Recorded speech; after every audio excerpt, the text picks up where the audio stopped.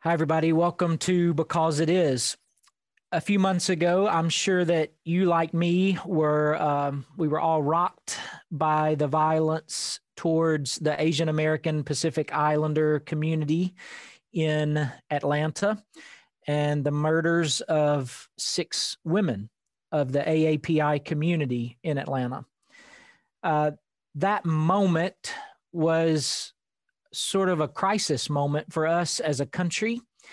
And for me personally, it gave rise to a lot of thoughts about the specific oppression and the specific prejudice that the AAPI community has historically and continues to face today in our culture.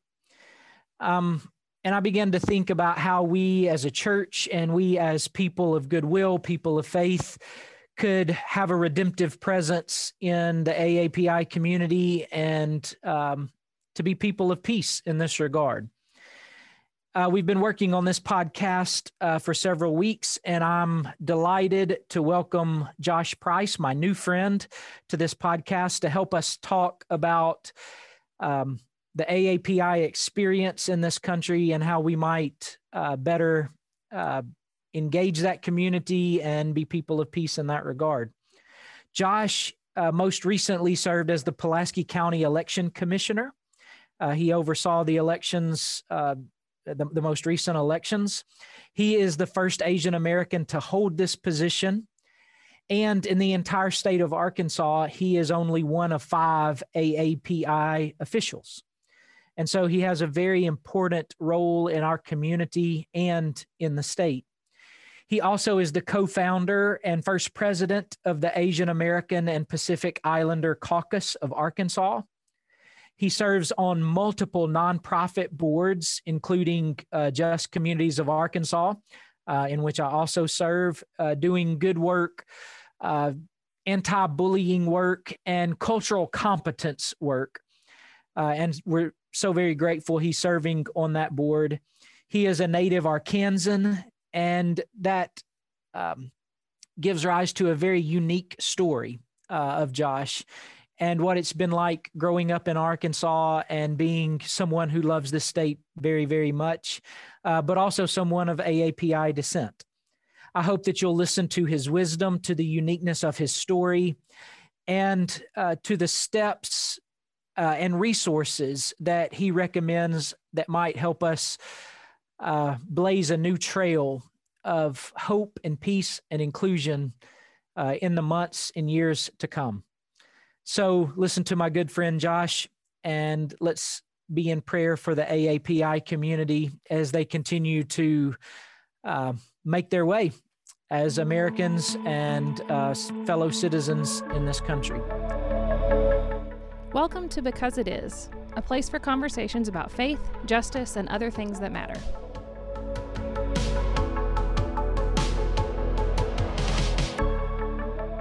Hi, Josh. Welcome to Because It Is, the podcast of Second Baptist Church. We are thrilled that you can join us, that you could join us for this important conversation. Personally, I've kept up with you, just the work that you do in our community as an election officer, and also just the multiple nonprofits that you have empowered as a board member. And so thank you for your work that you do in the community. And on behalf of Second Baptist, welcome to the podcast. No, thank you. Really appreciate you having me, and I'm excited to be here. So we're recording this podcast on June the 3rd. Our goal was to pull this off in the month of May because that month focuses on the Asian American and Pacific Islander experience in this country. So we're a little late, but I'll look at this as a grand culmination. Can you share a little bit as an AAPI person of dissent in this country, what your experience has been in terms of both the blessings and the burdens of that?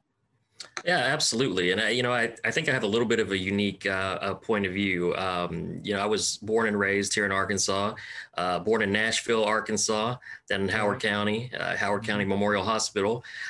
So my mother is a registered nurse from the Philippines, but she is half Chinese descent. Her father was from Hong Kong, but born and raised in the Philippines. And she was recruited to come to the United States in the 70s because there were a lack of nurses in rural parts of America.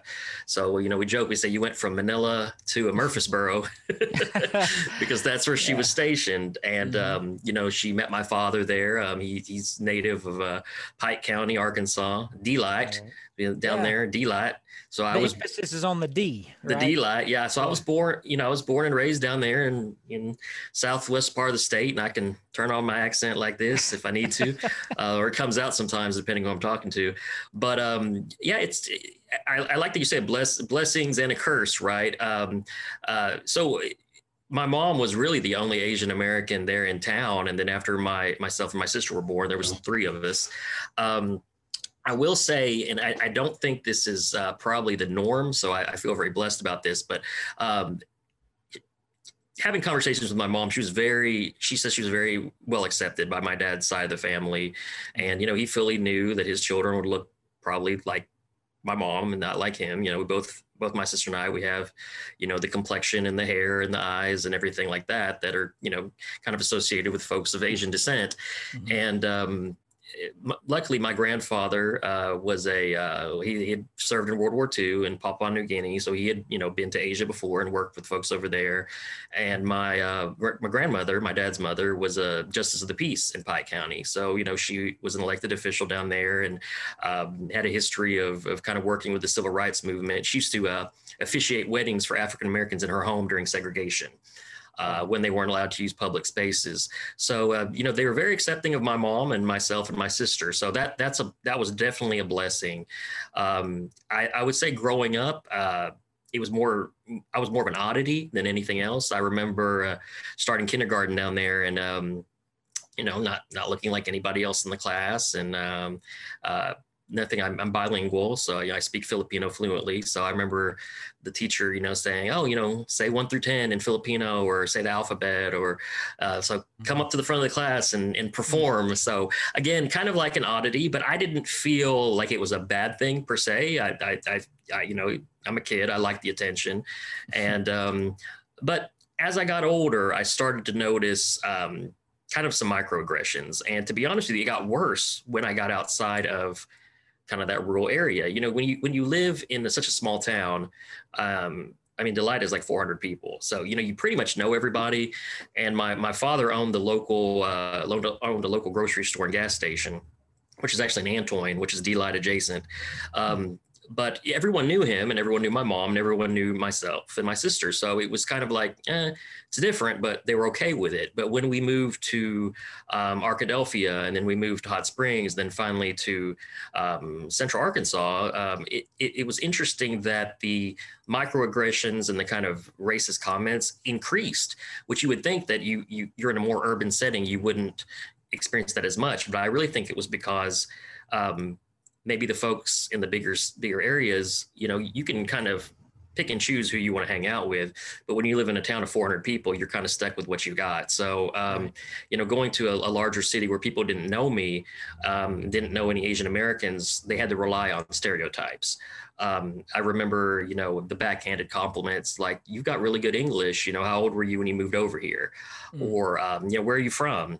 "Oh, well, I'm from Delight." "Well, no, where are you really from?" I was born in Nashville. They're like, "No, where are you really from?" And I'm thinking, why would I claim like living in Delight and being born in Nashville? No offense to those places, but it's not a claim to fame so much. You wouldn't make that up. No, why would I make that up? So, but just the idea that as an Asian American, you are kind of a perpetual foreigner. You're seen as like you're not from here. It doesn't matter if you were born here, you're just seen like you don't belong. And the second part that kind of comes with it is you're oftentimes associated with your family's country of origin. So, my mom is from the Philippines, but she's half Chinese. So, I've been asked in the past, we're having conflict with China. So are you loyal to the United States or China? Like, I've never even been to China. Like, I don't speak a word of Chinese. I like Chinese food. Does that count? But, you know, that idea that you're a perpetual foreigner and then you're also somehow tied to that other country, and you kind of maybe get some of the blame for tensions with that other country. And that kind of ties into what we're going through now with COVID-19, you know, being referred to as China virus and Wuhan flu and Kung flu. You know, I'm somehow being blamed for a virus that you know, spread from China just because I have Chinese features and I have partial Chinese descent, even though I don't know really anything about China. So it's just interesting. The microaggressions kind of continued going into junior high and high school. You know, I remember one time in 5th grade, a group of kids, I don't know what happened, but they circled me at recess outside playing, and they were chanting, "Go back where you came from. We don't want you here." So just things like that, you know, looking back in hindsight, especially with what's been happening in our society now, it's kind of caused me to look back at some things that maybe I pushed under the rug or didn't think much of at the time. Looking back, that wasn't okay. You know, that's not okay to say those types of things to a child. It's not okay to, you know, assume that I'm a perpetual foreigner, or I'm not from here, or that, you know, I don't speak the language. So it's been an interesting time. I'd say the further other part of your question, the blessing, I was on a Zoom call a couple weeks ago, just about kind of the state of Asian Americans in the nation with everything that's going on. And there was a survey that they were sharing some information from. And they said for the last 50 years, when they ask folks in the survey, you know, name 3 traits about Asian Americans, they always say smart, hardworking, intelligent. So those are stereotypes, but, you know, those aren't necessarily bad things. So that's one of the blessings. I think that Asian Americans are seen as hard workers, you know, seen as making good grades and, you know, pretty much staying out of trouble and things like that. So that's one thing that compared to, I'd say, some other of our racial groups, people of color, I do feel lucky and blessed that Asian Americans kind of have some, I guess, if you want to say, quote, quote, good stereotypes that are associated with us. So that helps. But again, on the flip side, it's the always being seen as a perpetual foreigner and perhaps having allegiances to another country over the United States. Yeah. That phrase, perpetual foreigner, that really grips me. And it makes me think about how difficult true community really is, even for people who accept you, but accept you as this sort of alien foreign presence, right? I would imagine community is very tricky. It can be. And, you know, it made me feel a little odd as far as my identity growing up. You know, I'm thinking I'm Arkansan. I'm from the South. I'm from the Southwest part of the state. I talk like this. And, you know, people talk to me on the phone and they expect one thing, and then they see me in person. And are you sure you're the one I was talking to on the phone? Yes, ma'am. I was the one you were talking to on the phone. But just that idea that for some reason, just because of, you know, a little bit different skin tone, the shape of my eyes, having straight black hair, I'm seen as another. And growing up, it was hard. You know, we didn't have on those boxes when you take tests or fill out those forms, we didn't have Asian American on there. It was black, white, or other. So, you know, I was always filling out the other box, and then I would kind of write it in on the side. And, you know, that pretty much my whole life growing up, that's what it was. And, you know, it just makes you feel as a child, you know, it's really hard as being a teenager and feeling like, where's my place? Do I belong? But always having to fill in the other box. That doesn't help those feelings, you know, of belonging. Right. And I'm hearing you, as I'm listening to you, I'm also hearing this mystery that I can never really make peace with, which is that racism is very, very, very real. But race, as a biological phenomenon, is a fiction, right? Like it's right. It doesn't play out genetically. And so how something so very real can be based on something that's so very false never ceases to amaze me. And I hear that ingrained in your story. Right. I mean, race is a social construct. I mean, if you look, there's one race, it's the human race. And, you know, I mean, I don't know how deep we want to go, but I've had some people that are pretty mean spirited. I've been called an abomination because I'm the result of, you know, a mixed couple. There were times before I was born that my mom and dad would go on dates and this is in the 70s, and they wouldn't get served Like we're sitting at a restaurant for 30 minutes and the waiter or waitress refuses the service. So we just leave and go somewhere else. Vietnam, it just happened. It wasn't popular and people would assume my mom was Vietnamese. People would make a lot of assumptions, that my father was a soldier and, maybe went over there and picked up an Asian bride and brought her back, when really she was, a registered nurse that was recruited to come to the States. Like people thinking, oh, you just were trying to get a green card. Well, she already had a green card. She came over here for work. So just a lot of assumptions. Right. I remember one time in high school that I had some students come up to me and ask me if my mother was a prostitute. They said, was your mother a prostitute from the Philippines? And I said, no, she was a registered nurse, that came over here because of lack of nurses. Wow. And what really upset me at the time, not so much that they said it, but where did they hear that from? Right. Because they had some very kind of detailed parts of what they said to me, that when I brought that back to my mom, she was like, those are old stories from World War II. So, those kids probably heard it from their parents or their grandparents. I was in 9th grade. So my issue is that if you have any type of a prejudice or stereotype like that, any kind of hatred towards a specific group, don't pass that on to the next generation. I mean, why would you do that? Yeah. So there's been a lot of things like that have happened that weren't great, and in hindsight were pretty upsetting. But I've just kind of learned to roll with it. Yeah.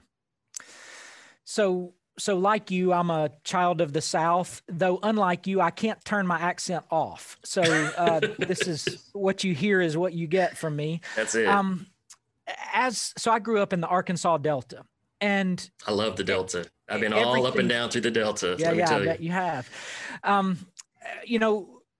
Growing up, everything was black and white. And when I thought about racism, and honestly, if I make a confession today, when I think about racism to this day, black and white is what is foremost in my mind. Right. But with that framework, what's often lost is the racism towards the AAPI community.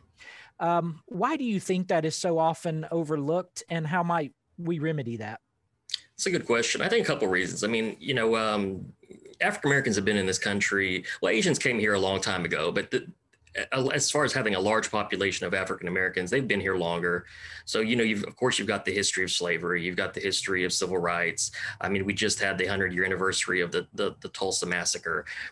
Asian Americans still only, make up a fairly small percentage of the U.S. population. I believe it's, when the census comes out, we'll see, but I think it's somewhere like 5 to 6%, something like that. So not a huge amount. So I think that, when you're a smaller group that's kind of marginalized, it's easy to kind of just ignore what that group may be going through. I mean, there's enough Black Americans that are able to kind of say, hey, like, this is how we're being treated. And we can gather in groups and gather in numbers, where you don't see that as much in the Asian community.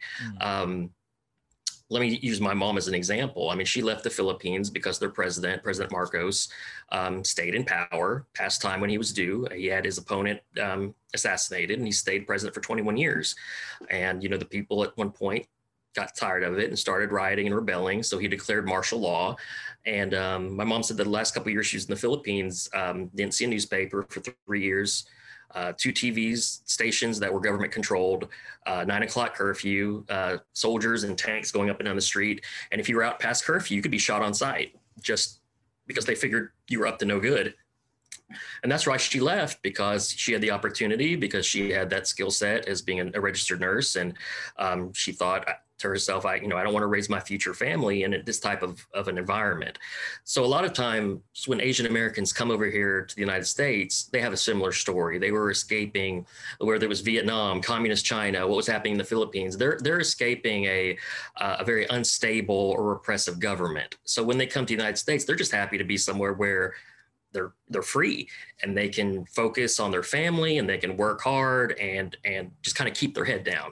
So you don't see as many people in the Asian population, I would say, speaking out and kind of making a stink, because they're thinking, however bad we may be treated here, this is nothing compared to what was happening in the country I left. So I'm just going to take it in stride, ignore it, focus on my family, and stay out of trouble, basically. quote unquote trouble. There's good trouble too, but Right. don't make a big stink about it. So that's one thing I am appreciative of the Black community, and I've learned a lot from them, is that their vocalness when they feel like their rights are being infringed upon, their ability to gather and to speak up. And I would like to see that more in the Asian community. And I think we're seeing that now with everything that's happened over the last year with the pandemic and all the Asian hate that's been increasing, and what happened in Atlanta. I think that our Asian Americans here are finally starting to kind of open their eyes and realize they need to be represented and need to get active and speak out when they see something that happens to their community. These are the kinds of things that matter to us at Second Baptist Downtown, a different kind of Baptist church, located in Little Rock, Arkansas. If you are enjoying this conversation and would like to know more, please visit us at 2bclr.com. That's the number 2, bclr.com. We hope you'll subscribe to our podcast. You can find us by searching Because It Is wherever you find your podcasts. You can also follow us on Facebook by searching 2BC, a different kind of Baptist church. Now, back to the show.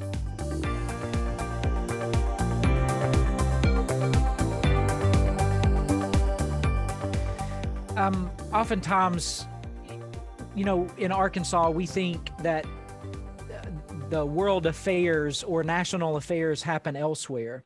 But even within our own state, the AAPI community has a very real and acute history here. Right. Can you tell us a little bit about that and how that shaped even the context of Little Rock and Arkansas?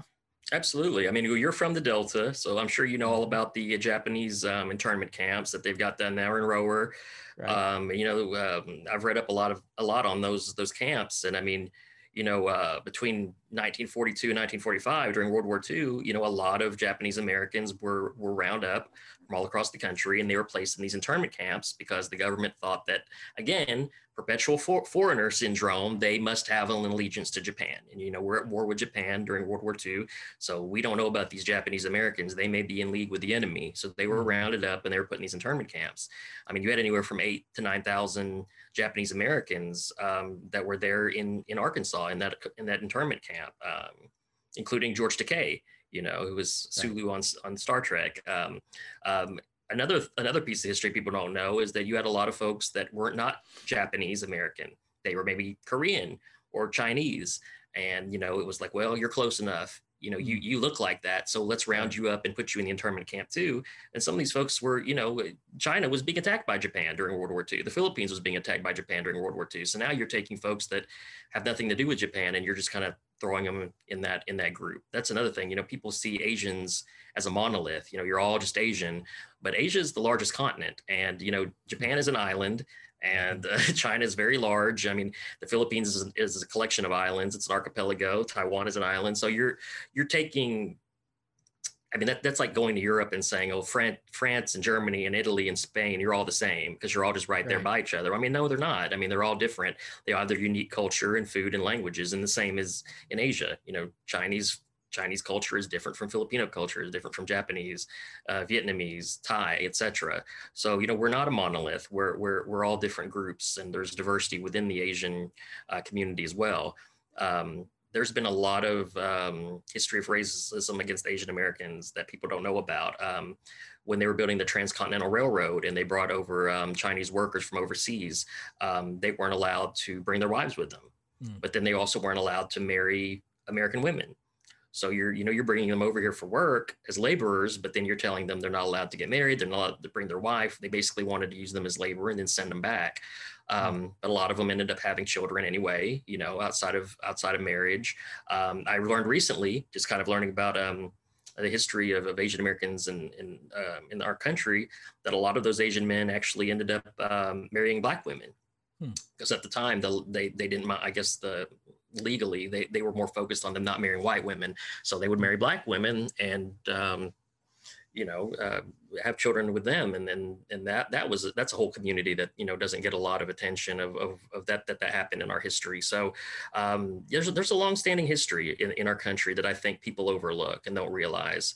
With what happened in Atlanta, I'm still even learning about this. and I'm embarrassed to say that I didn't realize it, but what Asian American women go through is a vastly different experience than what I go through as an Asian American man. You know, Asian American women are historically, they're very fetishized. You know, they're sexualized. You know, like I remember my mom telling me when she came to this country that she had long black hair, you know, down to the mid back. She's, you know, I'm at the grocery store and all of a sudden there's just a stranger, a man, sometimes even a woman, just running their hands through my hair. And she turned around, they'd say, "Oh, you have such beautiful, you know, silky black hair. I couldn't help myself. I had to touch it." Or, you know, just start rubbing on her arm and say, "Oh, you have such smooth skin. I couldn't help myself. I had to touch it." You know, like you're just some kind of toy or plaything. And, you know, I've spoken to my sister about it too. And I said, you know, did these types of things happen to you as a teenager and as a young woman? She said, absolutely. She said, all the time, still do. You know, it's always, you're just seen as, and if you look at our culture, I mean, I don't want to get it too much into it, but if you look at the type of songs and movies and things, how those songs and movies in American culture kind of address Asian American women, you're either, there's two types. You're either what we call the dragon lady, where you're, you know, some martial artist and everything, or you're some type of a sex worker or something of that regard. So, you know, that's very damaging. It's very damaging to put that kind of a stereotype out there, because a lot of folks, if they've never encountered an Asian American, the first time they do, their mind is going to snap to that stereotype that they learned about in our media. That's right. You know, there's so many conversations today about how we educate our children in terms of race and our nation's history. And this, to me, informs how I feel about it. One of the great tragedies of our history happened in McGehee, Arkansas, you know, right? The camp you're talking about. And I grew up just a few miles from there and was an adult before I ever realized we did that. And so we have to do a better job of educating our children and telling the truth about our history, because it is very much with us and it continues to shape who we are.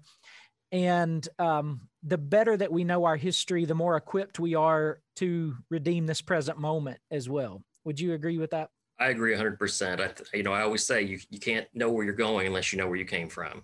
Right. And, you know, another thing you said about history, it's so important because it's what happened, and we need to know the truth so we can learn from the mistakes of the past. But also, this is our shared history. Right. This is our shared history. You had 9,000 Japanese Americans living down there in McGehee, you know, and after they were released, I mean, some of them went back to California, wherever they came from, but a lot of them stayed here in the South. I mean, you know this, if you go down to the Delta, there's got to be an Asian family in every town that either owns a restaurant or a little store or a dry cleaner or a nail shop or something. I mean, it's almost like, I read an article about Chinese in the Delta, how they kind of, each family took a different town and said, okay, I'm going to start a business here. You go to that town, you start a business there, you know, very entrepreneurial type of folks. But it's important to know that history because it's our shared history. Right. You know, am I any less American or Arkansan than someone else? I mean, I was born here. I was raised in Arkansas. I mean, my favorite dish is chicken fried steak. I mean, come on.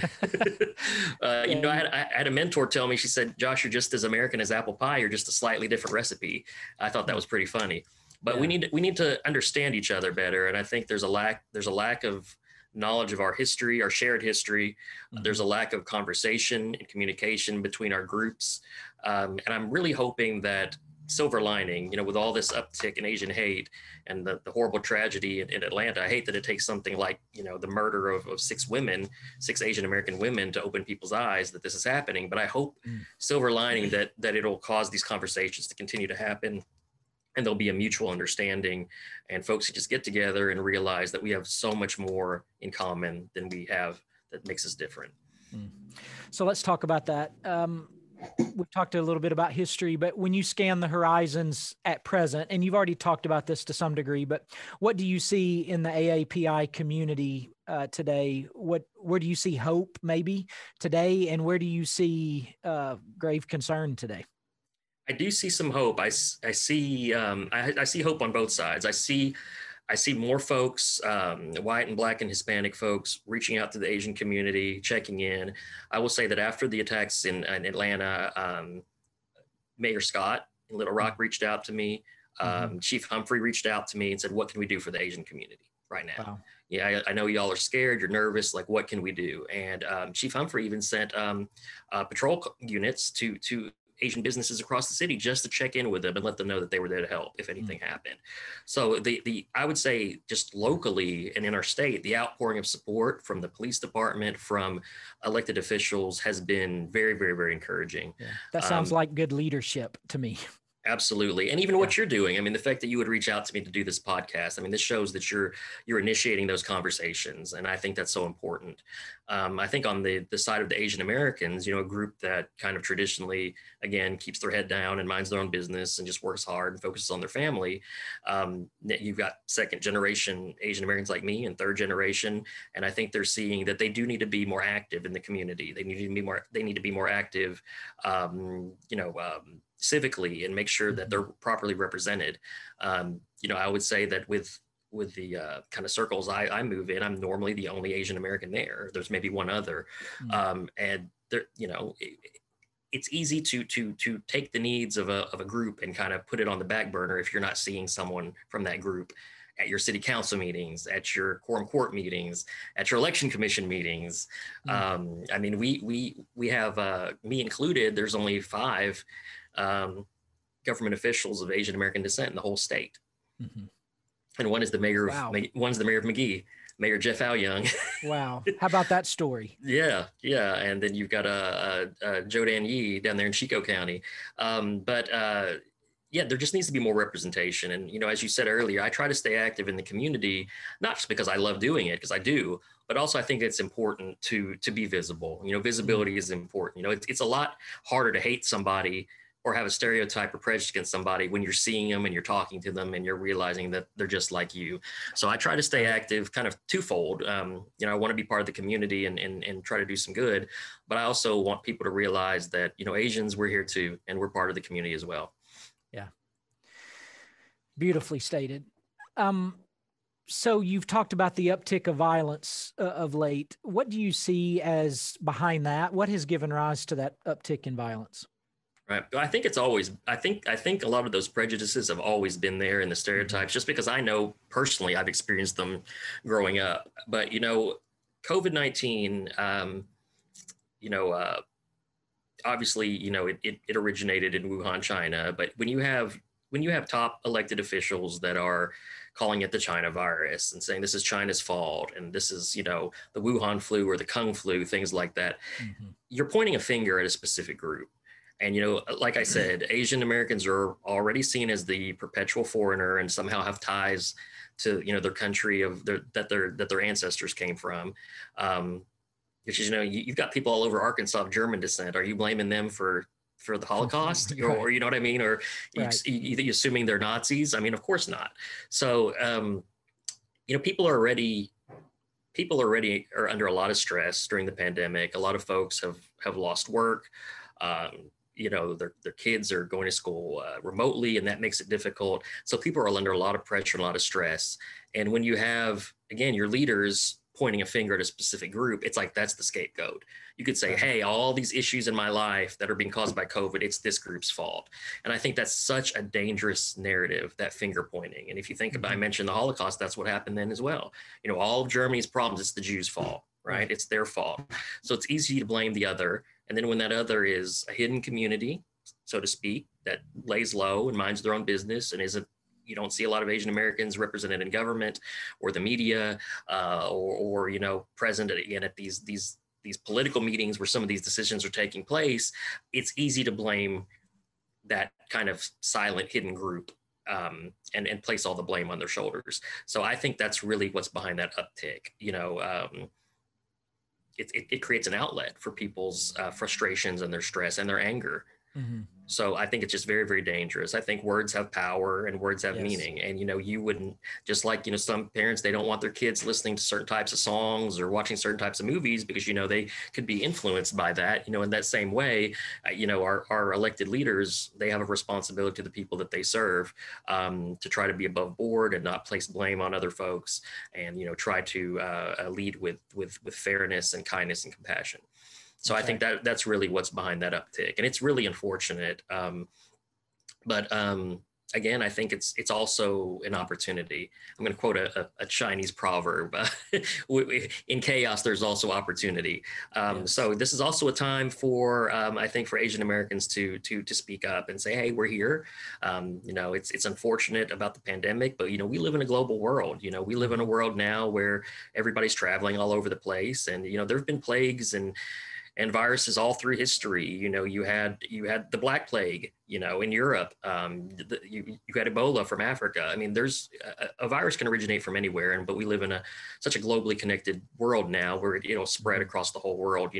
Obviously, as it did with the coronavirus in just a matter of months. So I think it's not about assigning blame, but all banding together and working through it together, because that's how we're going to get through it, is by working together. Absolutely.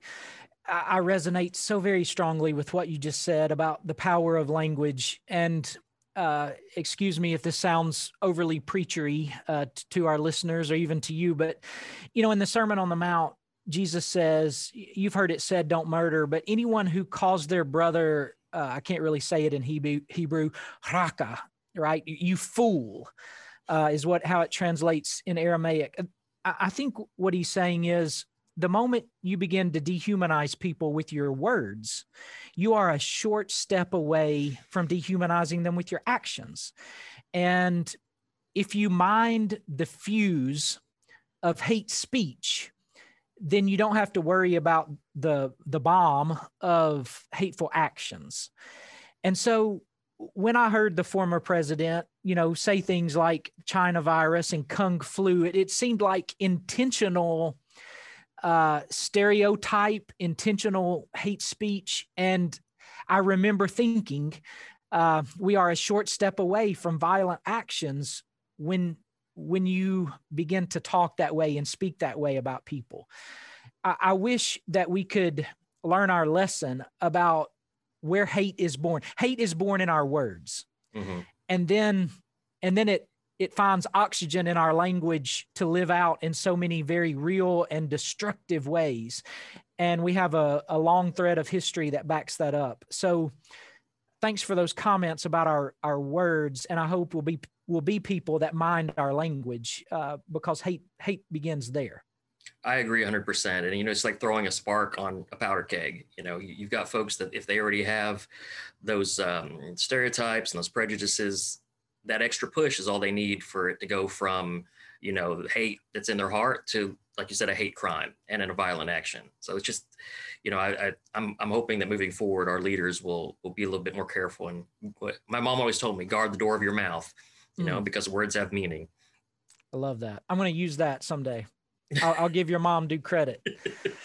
I guess my last real question for you today is for our listeners who want to stand in solidarity with the AAPI community and AAPI people. What can we do? What would you suggest for our listeners who love you, who love the community, who want this to be a place of peace and inclusion of all people? What are some action steps that we might take if this podcast has moved us?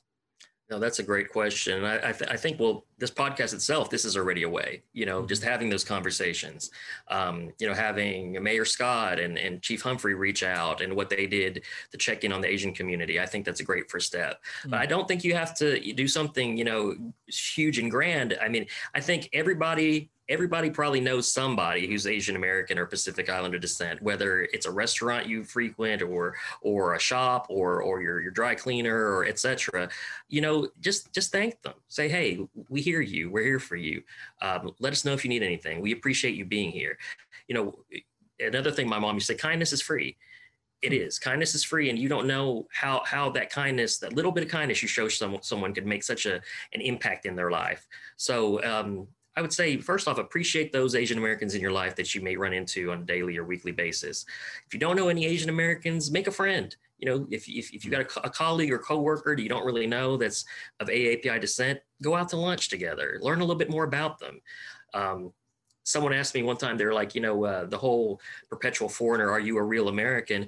Let's not assume I'm not American. Let's not assume I'm not Arkansan. How about you assume I'm an Arkansan? You assume I'm an American, get to know me, and then you'll learn a little bit more about my story, and you'll learn about where my ancestors came from. Mm. You don't, you have to walk, you can't know somebody unless you walk a mile in their shoes. So get to know folks instead of remaining distant. And that's something I'm working on within the Asian community as well, is, now, of course, some communities want to, close up a little bit more, rightfully so, because they're nervous. But, I'm working on, after COVID opens up, I'd love to see, Asian Fest come back. Just like Greek Fest, it's opportunity to eat the food, listen to the music, see the traditional dances and costumes, and meet Asian American people. I mean, everybody loves food and everyone loves Right. music, and everyone loves, a lot of folks like Asian food and Chinese tattoos that probably don't even mean what they think they mean, and martial arts movies, and you like all these things about Asian culture. We'll get to know the Asian people, Right. connect with the Asian people. I mean, you admire these things about the culture. We'll get to know us as a people as well. So that's one thing, and I think that's something that's pretty easy to do. Another thing is, like you said about the words having meaning. If you hear something, whether it's a friend, a family member, a coworker, if you hear somebody say something, against Asian Americans, or say something in a disrespectful or racist way, call them out. Right. You got to nip that in the bud early. And it could be something as easily as like, hey, that's not cool. I don't think, we shouldn't be saying that. Yeah. I think that's a good way. Especially in regards to Asian American women, that I know a lot of times they get stereotyped. So just call people out when you see it, and let them know that that's just not acceptable behavior. And I always say, you don't have to do it in a judgmental way. You can use that as an opportunity, a learning opportunity. A way to teach them about what would be the appropriate thing to say. I also have some resources too that I can share with y'all. But there's several websites that have been doing some great work. One is stopaapihate.org. So they're tracking all the different hate crimes and incidents. So if you do see something, you see an Asian American being attacked, this is a place where, well, first off, you need to call the local authorities, you need to call the police. But Arkansas does not have a hate crimes bill. Right. So hate crimes are not automatically reported to the FBI. You have to call the FBI separately. So you can call the FBI, and you can also go to this website, stopaapihate.org, and you can file an incident report or encourage the victim to do so. Mm. There's also another group called Asian Americans Advancing Justice. You just Google them, and they keep track of all the data of different incidents that are happening in the Asian American community. In some of the larger cities, we're seeing the elderly Asian Americans who are seniors really being attacked. You see, elderly folks being punched or pushed down, and nobody even helping or assisting or anything like that. And I don't. The way I was raised, I'll tell you, I don't care what your race or ethnicity is. You don't attack a grandma. You know what I mean? Like a 30-year-old coming up and punching an 85-year-old woman. That's just not acceptable, no matter who you are. And then there's another one. It's called I Holla Back. IHOLLABACK.org. And they have some bystander training on there, and it's free. And kind of like, if you see this happen, this is what you do. This is how you assist the victim. This is how you make a call to police, and this is how you file that report. So again, I think it's just going to take all of us working together and looking out for each other. I mean, this too shall pass. We'll get through it. But again, we're not going to get through it separate and by fighting amongst each other. We're going to get through it by working together. We will definitely include those resources in our show notes. Thanks for providing those for our listeners. And again, thanks for this time in this very important conversation. I hope that our listeners will take this to heart. One thing I've learned is that I really want to meet your mom. I'm a sucker for good quotes, and I have a list of great quotes from your mom today. Kindness is free. Pay attention to the door of your mouth. Is that how she phrased that? Guard the door of your mouth. Guard the door of your mouth. I like that even better, huh? Love it. Wonderful. Well, Josh, also not just thanks for this time, but again, thank you for your wisdom, your servant heart, servant posture in our community, and all the ways that you seek to cultivate love. Know that you have a friend in me, and know that you have friends at Second Baptist Church in downtown Little Rock, and let's keep at it and make the world a beautiful place for all of us. That's right. I appreciate that. And again, thank you for having me on your show. Feel free to call on me anytime. I'm always here. I'm always around. And again, I love Arkansas, and I want to see everyone that lives in our beautiful state get along with each other and learn from each other. I think God put us all this earth, and this is our great mystery, right? The great mystery of life. But, we're all puzzle pieces. And again, I think it's going to take all of us coming together to solve that puzzle. It's, no one is an island. We can't do this by ourselves. We're all put on this earth for a purpose. And, God created us to work together and to love one another, not to be divided by hate. So I'm excited to see people working together moving forward. And I think this conversation we're having now, this is an important part of it. So thank you for having me. Absolutely. Amen to all that. I think you just preached. I think you have a future you have a pulpit waiting on you somewhere. So. Well, I do have a history in the church, so maybe it came out a little bit. Well, may all of this be so. May kindness be so. May understanding and inclusion be so. And may love be so. In your life and in my life. Thanks for listening to this podcast, and we hope that you'll hear from us again soon. As you go and love God with all that you are, all your heart, soul, mind, and strength, and love your neighbor as yourself. Do so as if it's the most important thing in all the world, because it is.